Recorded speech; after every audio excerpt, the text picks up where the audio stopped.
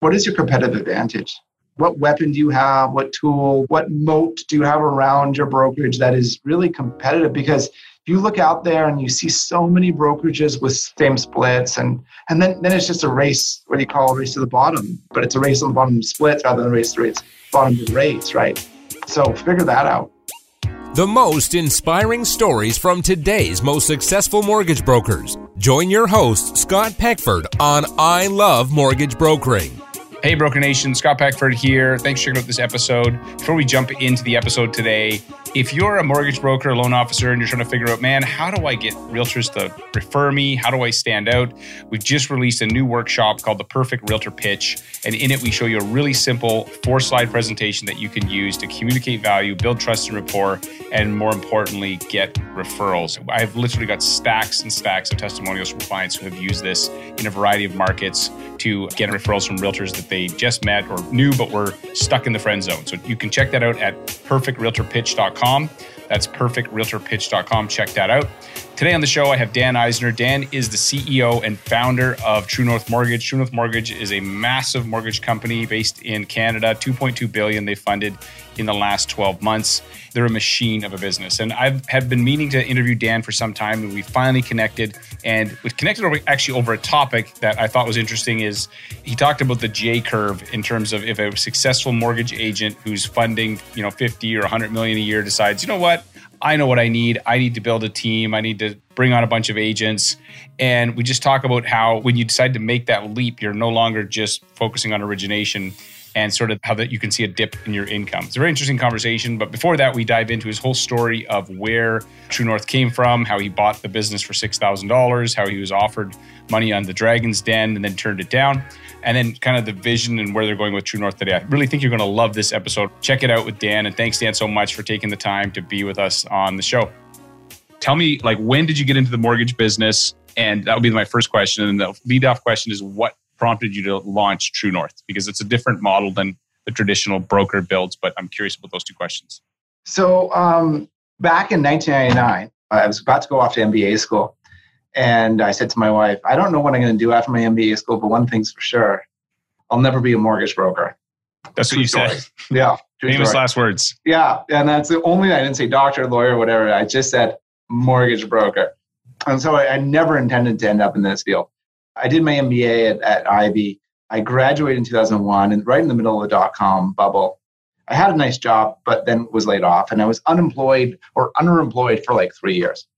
Eventually, I gave up because I was living in Mississauga at the time. I eventually gave up, came back to Calgary, and a buddy of mine introduced me to mortgage brokering.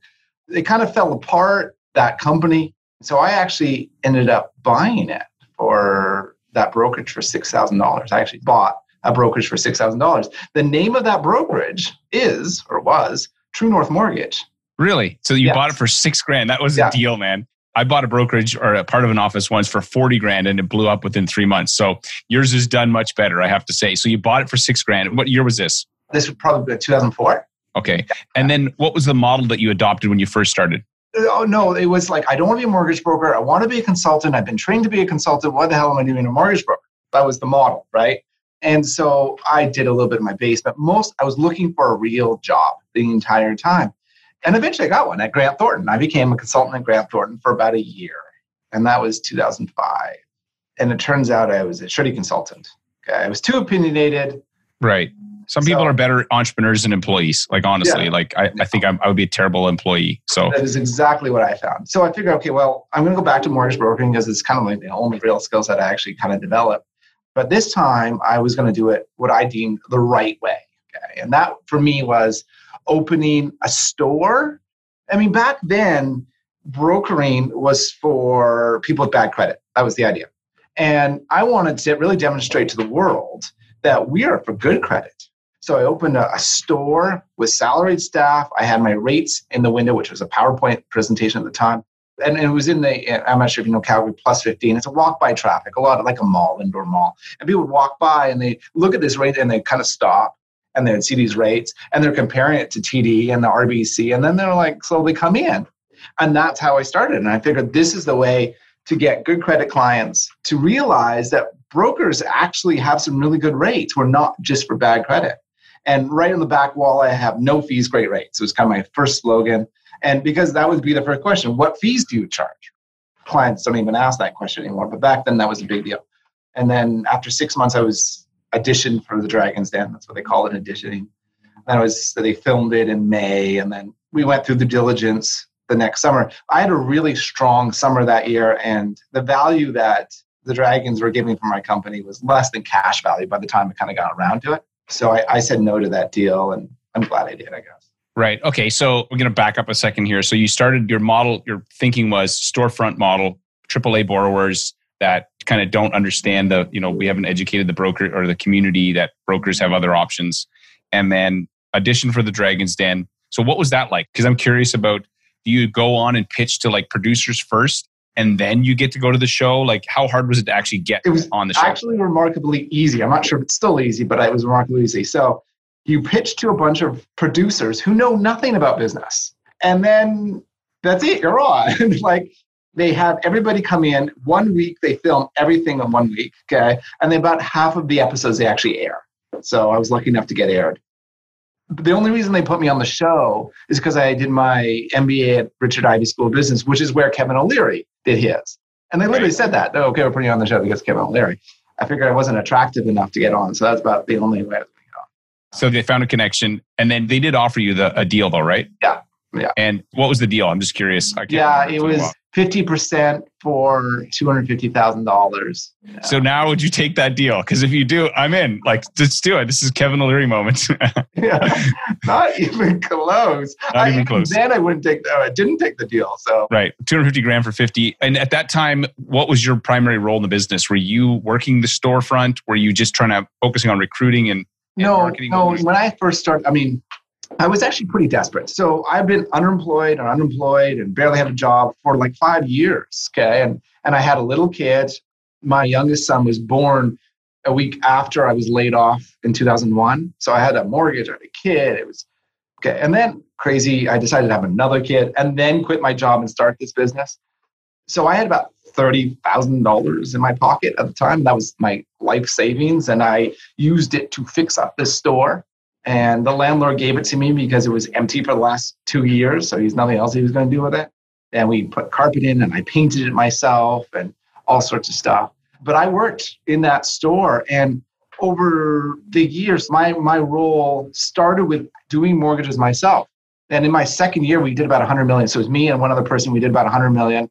And I personally did over 1,000 deals myself, which still resonates. I still understand the client mentality and the client experience, and it still echoes in our policies today, that customer service, really understanding exactly the feelings of a client. Now, this is hard for me because I've been called autistic by my wife. So my wife says the same thing about me. She calls me Scottistic, though. She says she's my own version of autism, right? It's like this awkward, curious, awkward, and it's like, oh, why can't you focus and pay attention to things? Right. And I learned to speak to people by selling them mortgages, okay? Right. Because you know that the client goes through this emotional experience through that purchase process, right? They go through it, and it's a big deal for them. It's a big deal. It is a bigger deal for younger people, and it's actually younger people that are more likely to show up in our stores, okay? Not older people who could do it all online. It's really a dichotomy there. A lot of people assume, well, the young people like to do it online, the old people like to do it in the stores. No, exactly the opposite. Because the young people are so nervous about this process. So they want to see you face to face, eye to eye.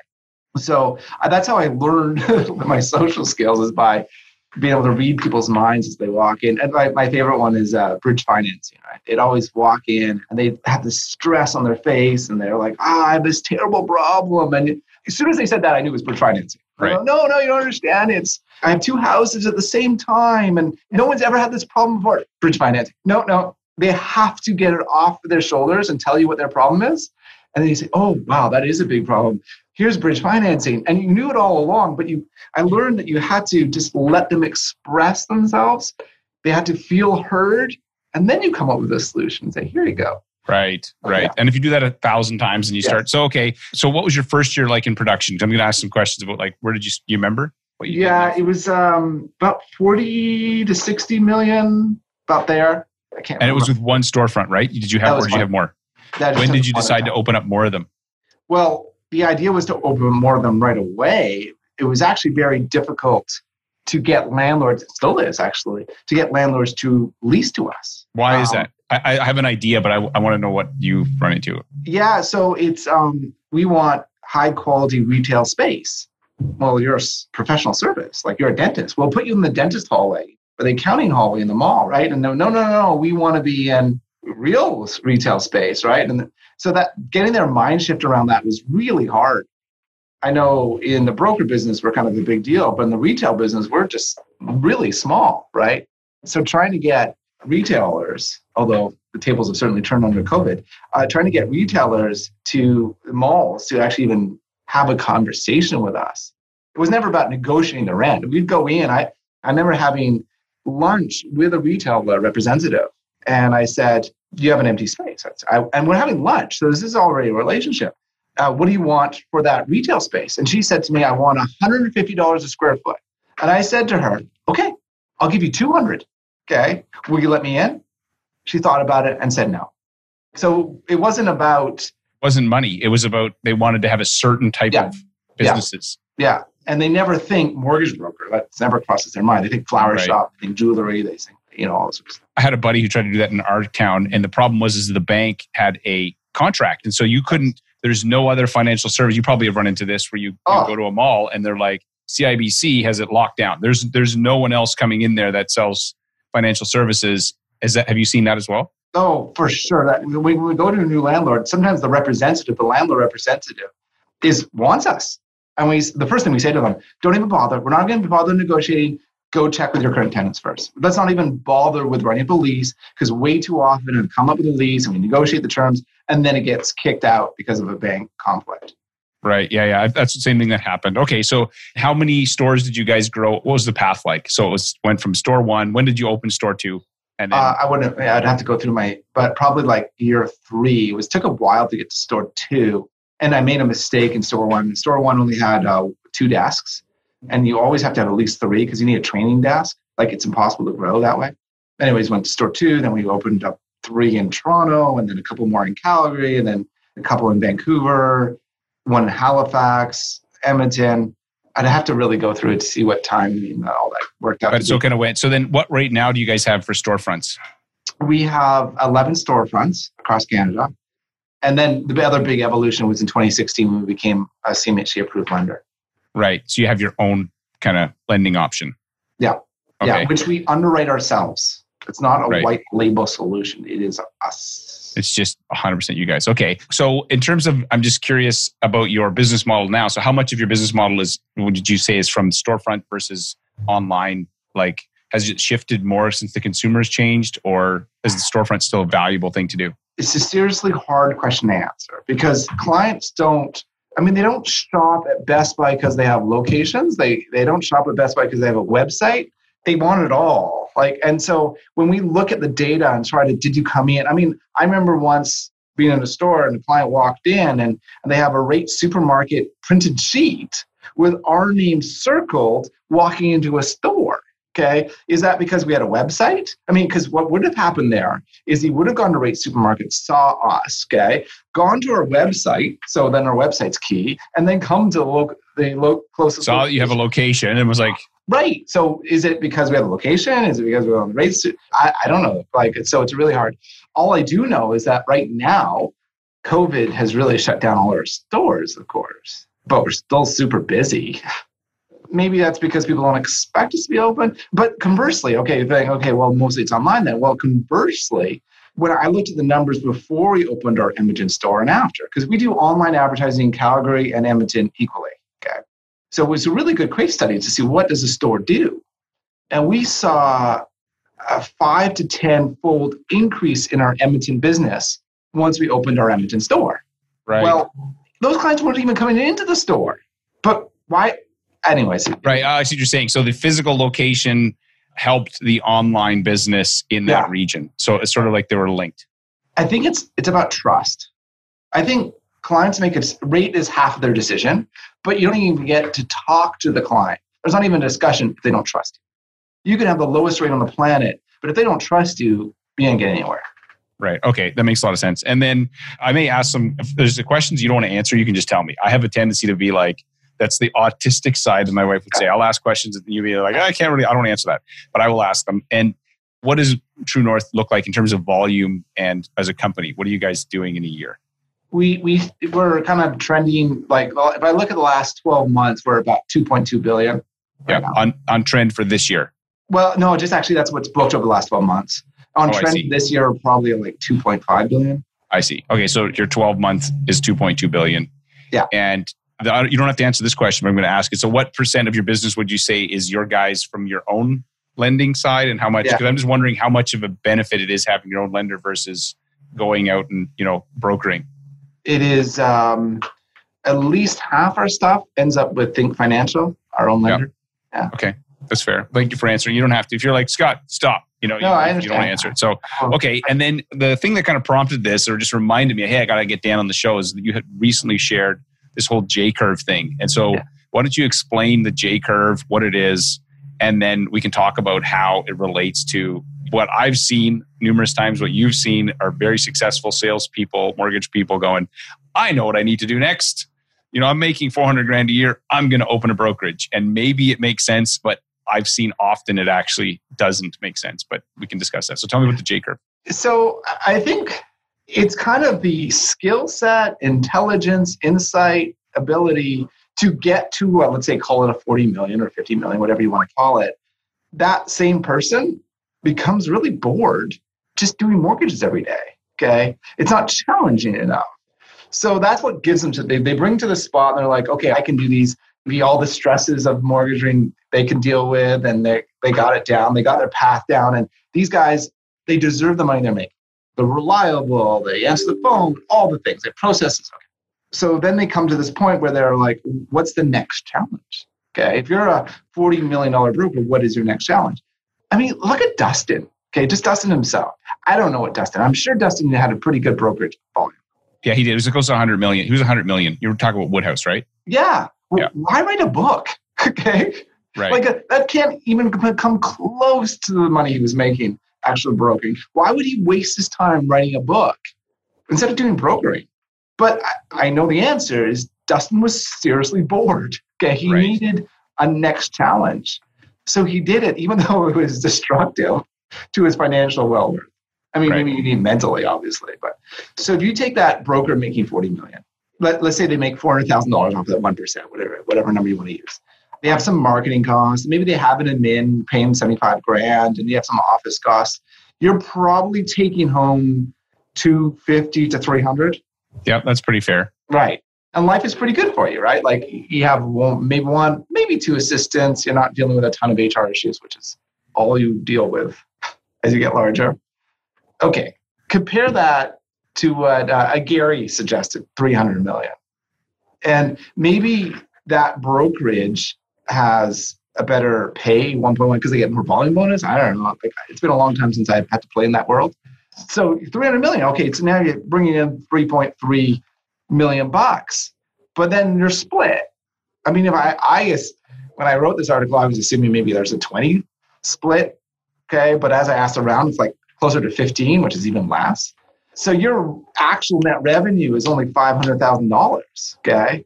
But then you have your admin staff, and to run a team of like 20 or 30 people that would need to generate that, you're having 3 admin staff, probably, especially if you do some sort of central underwriting thing. And you have payroll, and you have office expense. You're probably making between $45,000 to $100,000 profit, which is a big step down. And the only way the brokers kind of offset is that by doing their own deals. Okay, so they're spending half their time managing this brokerage or more, but really making all their profit doing their own deals just so doesn't make sense. Right. Yeah. I've noticed this. I've talked to some, like I said to you before, I've interviewed people who got the bug because they got bored. They're like, there's got to be another challenge. And that's a good way to think of it, actually. And then they open up a brokerage, they bring on agents, and then you have one of two models. You either go for a model that you try to recruit top agents already know what they're doing, but that means they're going to squeeze you on split. Oh. They ain't getting 85-15. They're like, dude, I can go anywhere. I don't even really need you. And so then you get smaller margins, or you decide I'm going to go and train a whole bunch of people, and you bring on new people, and fast forward 5 years later or 2 years later, the ones that are, a lot of them are not going to make it. The ones that are good are going to come back and they're going to squeeze you on their commission every time.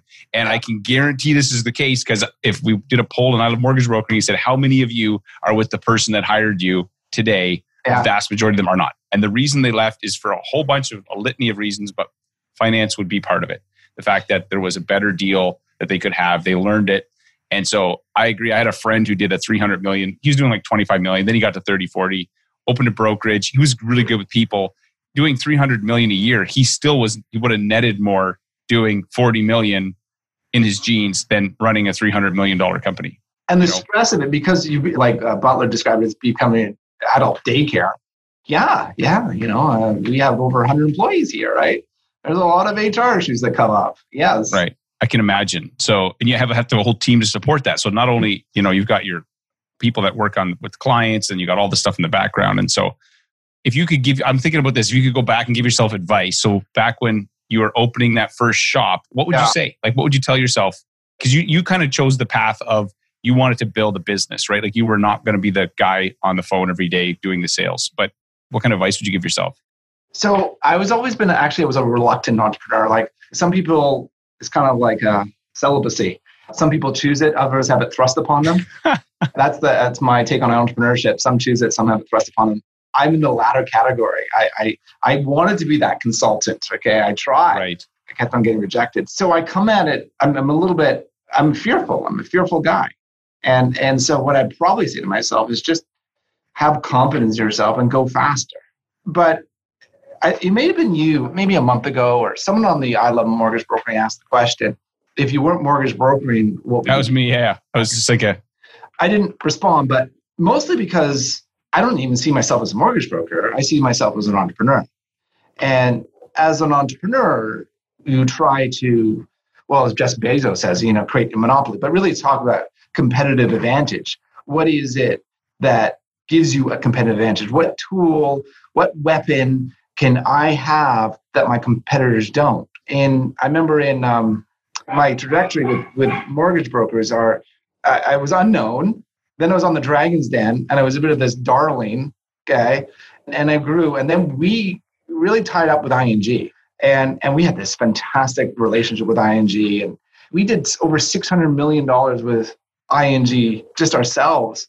And there were brokerages who went to ING and said, if you don't stop that relationship with True North, we're going to stop sending you deals. And ING's response was, True North sends more than all the other brokers combined. Right. So we're not going to stop. And that was a weapon. I had this weapon that I could beat brokers over with a great featured product, great brand, and a great rate. That was 2012. It was a fantastic year. And then all of a sudden, ING got bought by Scotia. And is that what prompted you to start your own lender? Like when you were... Damn right, that is. Exactly. Right. So I saw this magic that can happen when a broker and a lender are on the same team, and all the synergies that could come of that. And there's a trust, right? I mean, we trust our own agents, and that just makes the process so much faster and smoother. And, because we have salaried staff, they're not enticed to do fraud and all that. So it just makes everything come together really well.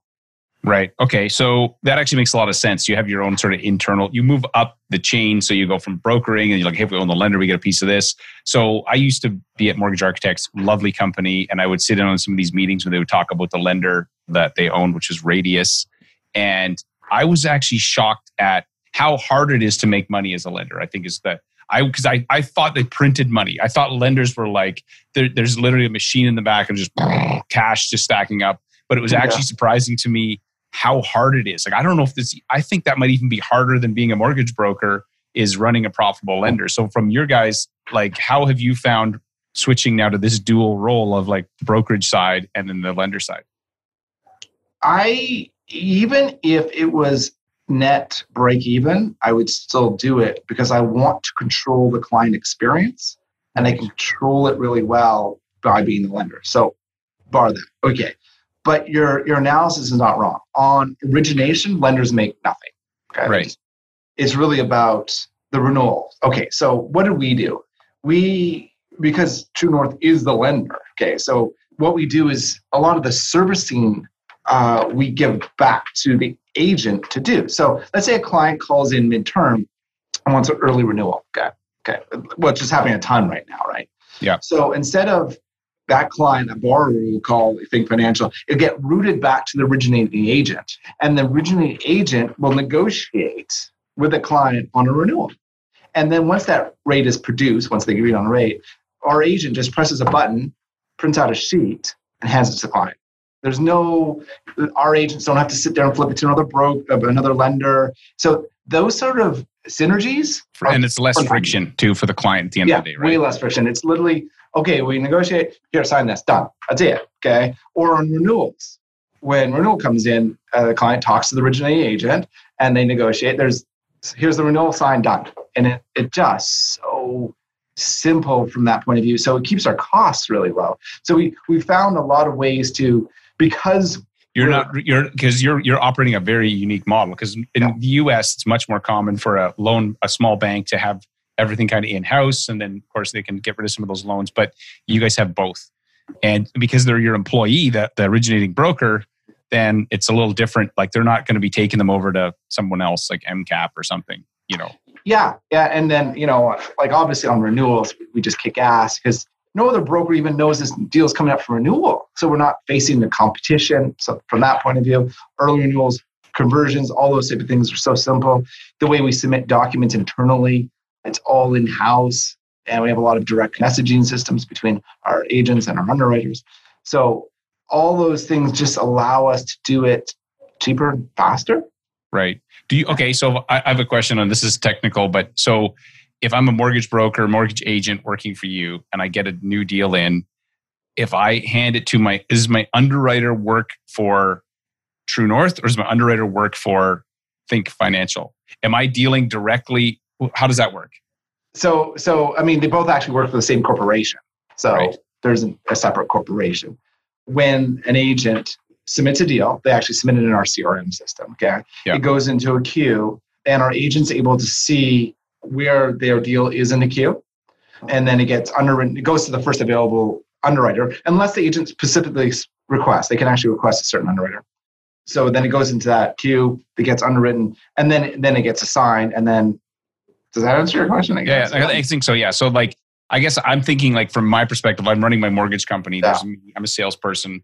Like I've got my assistant, my processor. I give my file to my processor, who cleans it all up, who then sends it to the lender.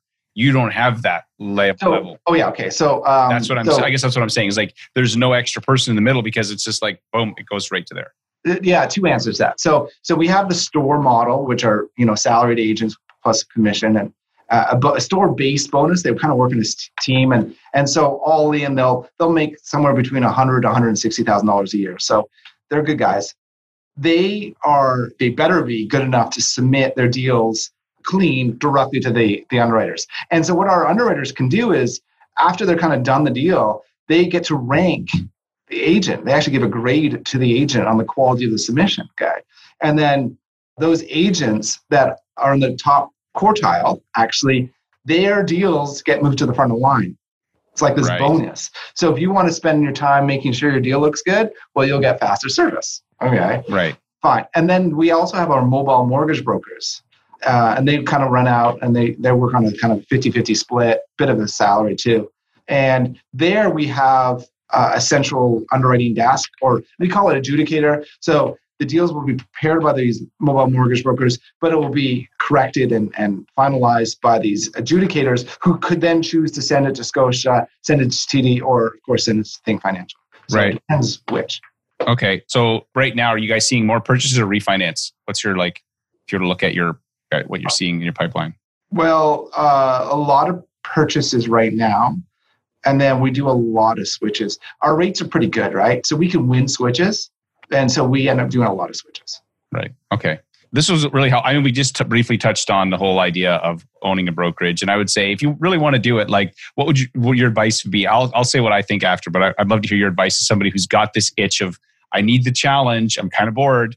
What would your advice be to that person? And then I'll say what I think too. Like I said, you kind of have to have a clear path to $1 billion right now, anyways, right? But more important than that is, what is your competitive advantage? What is it what weapon do you have? What tool? what moat do you have around your brokerage that is really competitive? Because if you look out there and you see so many brokerages with the same splits, and then it's just a race, what do you call a race to the bottom? But it's a race on the bottom splits rather than a race to rates, bottom with rates, right? So figure that out. Yeah, I think I agree with you. I think that when I saw there was a big surge, or the amalgamation, I called it, of small brokerages that did guys that did 40, 50 mil partnering up, then they go to 200 to 300, is when lenders were like, whoa, you're not getting best rates in comp unless you hit a certain volume. And then it seemed to force a bunch of companies to come together, or a bunch of small companies to join up. So like my friend who built a $300 million company, his timing was perfect. And I think today you're from a cold start. If you're going to go into the marketplace in Canada and say, I'm going to open a brokerage, how are you going to compete against DLCs and, all these other massive companies unless you have something unique? Like if it's not unique, you are like, you're just going to be noise, and nobody's going to pay attention. They're not going to lead. People hate to change anything unless it's really compelling. And there's just not enough margin like there's in the current models for it to make a lot of sense, I think. Yeah, I think about speaking of lenders, I think it's a little wrong-headed I think it's all about the agent, not about the brokerage. So if as a lender, okay, and I look at who do I want deals from? I want deals from the actual agent who talks to the client that can put together the deal really well, not a sub-agent. There's 300 million, and then what ends up happening is my underwriters sit there training these $5-10 million brokers. Okay. Right. Well, that's super inefficient, right? I mean, they're taking 2-3 times as long. That's why I think lenders that focus on individual performers way smarter. Yeah. I think it's a better model too, but I think that they're trying to how could I guarantee, how could I set certain targets? They got targets to hit. And this has been really helpful. So is there anything I should have asked you that I, didn't ask? What would the last thing you'd like to share? Yeah. So I guess a message, some misunderstandings that I guess about True North over the years have kind of grown. And one, we are really not on rate comparison sites and haven't been on for some time now. And we don't see that as being the future. Our average bips that we make on a deal, we get accused of rate buy down. We don't do that anywhere near as much as people think. Those are probably two big ones. If you were to say, if you ask yourself, Scott, if you were a restaurant, okay, what brand of restaurant would you be? What do you affiliate with? I would probably be I'd like to be an upscale small restaurant that's in a community that's well known in its community. I would not want to be a chain. It's just my personality. I'd be like, that's a really good point. Okay, so if you look at Chris Ruth's, I can't remember which way it goes. It's Elite Steakhouse, right? So great, high quality service, great product. Okay, fine. And I actually see ourselves as something like Five Guys in price. So not the cheapest burger. I quite like Five Guys, by the way. I love that's a side thing. The French fries are ridiculous. They use good. Yeah, it's except peanut oil, which means my son can't go there. But it's a great burger, and so ours is about the product. Here's the product. Five Guys in front. It's about a product. Is this the cheapest product? Nope. But it is, and they always throw extra fries in, right? And I see that's a lot of what we do. They have the same code of every Five Guys is the same. That's what we gun for and all that sort of stuff. So it isn't this customized a boutique restaurant might be, but it is still a really quality burger, right? And it's in here. This is why you come in for this burger. You come in for the rate, come in for the mortgage, full feature product. That's what I see it. But if you take that analogy a little further, so if a client walks in your door or walks in my door, who's he going to go with? The truth is, I know this. He's going to go with you. Okay, my guys make 150, 160, okay? But those guys doing 40, 50, 60 million, they're making 3, 4, 500. They're better, higher quality agents, okay? Right. And so I can't beat those guys. Even with my rates, I can't beat those guys. I can, however, beat the lower age, the 90 below that. 90% of them that are that's actually really, that should almost be a clip, that Dan Eisner, this is, these guys and the people that are gone professional that are at that level are hard to beat, but the people that are the large group of them are you're gonna eat their lunch. If you want to say, how do you defend yourself against True North? Stay as that individual broker, offer that incredible quality experience because I can't mimic that. Okay. Right. But if you want to get destroyed by me, just become a brokerage, right? Like, because then your quality experience is through these much less talented agents, unfortunately. May I also add, I can kill banks. And that is our main competitor because they are not, those aren't talented guys. Right. No. Yeah. The bank killer. Yeah. That could be your new thing, the bank killer. Yeah. So, okay, we'll wrap this up. So thank you, man. I really appreciate this and appreciate your time. And yeah, it was a good discussion. It was lots of fun and good to get to just to hear your story in terms of how you grew it and stuff. So amazing. Yeah. Thanks, man. Yeah, no, thank you for having me on. I really enjoyed it. Hey, Broker Nation. Thanks for checking out this episode. So hopefully you picked up some nuggets from Dan and just the wisdom that he has in building this massive mortgage company. If you're still trying to figure out, though, you're like, hey, I want to get more realtor partners. I want to get them to refer me. I want to be able to show my value. You need to check out perfectrealtorpitch.com. It's a workshop that we created specifically to help you communicate value, build massive trust and rapport, and generate referrals. And we've seen this work in every single market that we've tried it in. And it's just very, very powerful, very simple to learn how to do. So go to perfectrealtorpitch.com to check that out. That's perfectrealtorpitch.com. And thank you so much for being a listener. We really appreciate you.